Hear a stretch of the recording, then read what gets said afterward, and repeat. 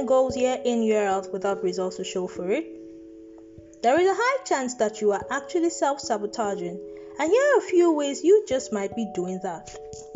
First on the list is your lack of self-belief. Success, they say, begins in the mind. Our actions are products of our beliefs and thoughts. Therefore, if you do not believe in yourself or the goals which you set out for yourself, your chances or the probability of you working on them or even achieving results is close to zero. Second is you having the wrong plan. Remember the popular saying that goes, those who fail to plan are actually planning to fail? Exactly. If you are not consciously making a plan towards achieving your goals, then you are planning to fail.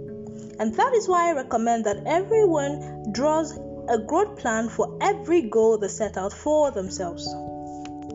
3 is you are always waiting for the perfect time. There is no perfect time to start your growth journey. As we go in life, we only get better when we start.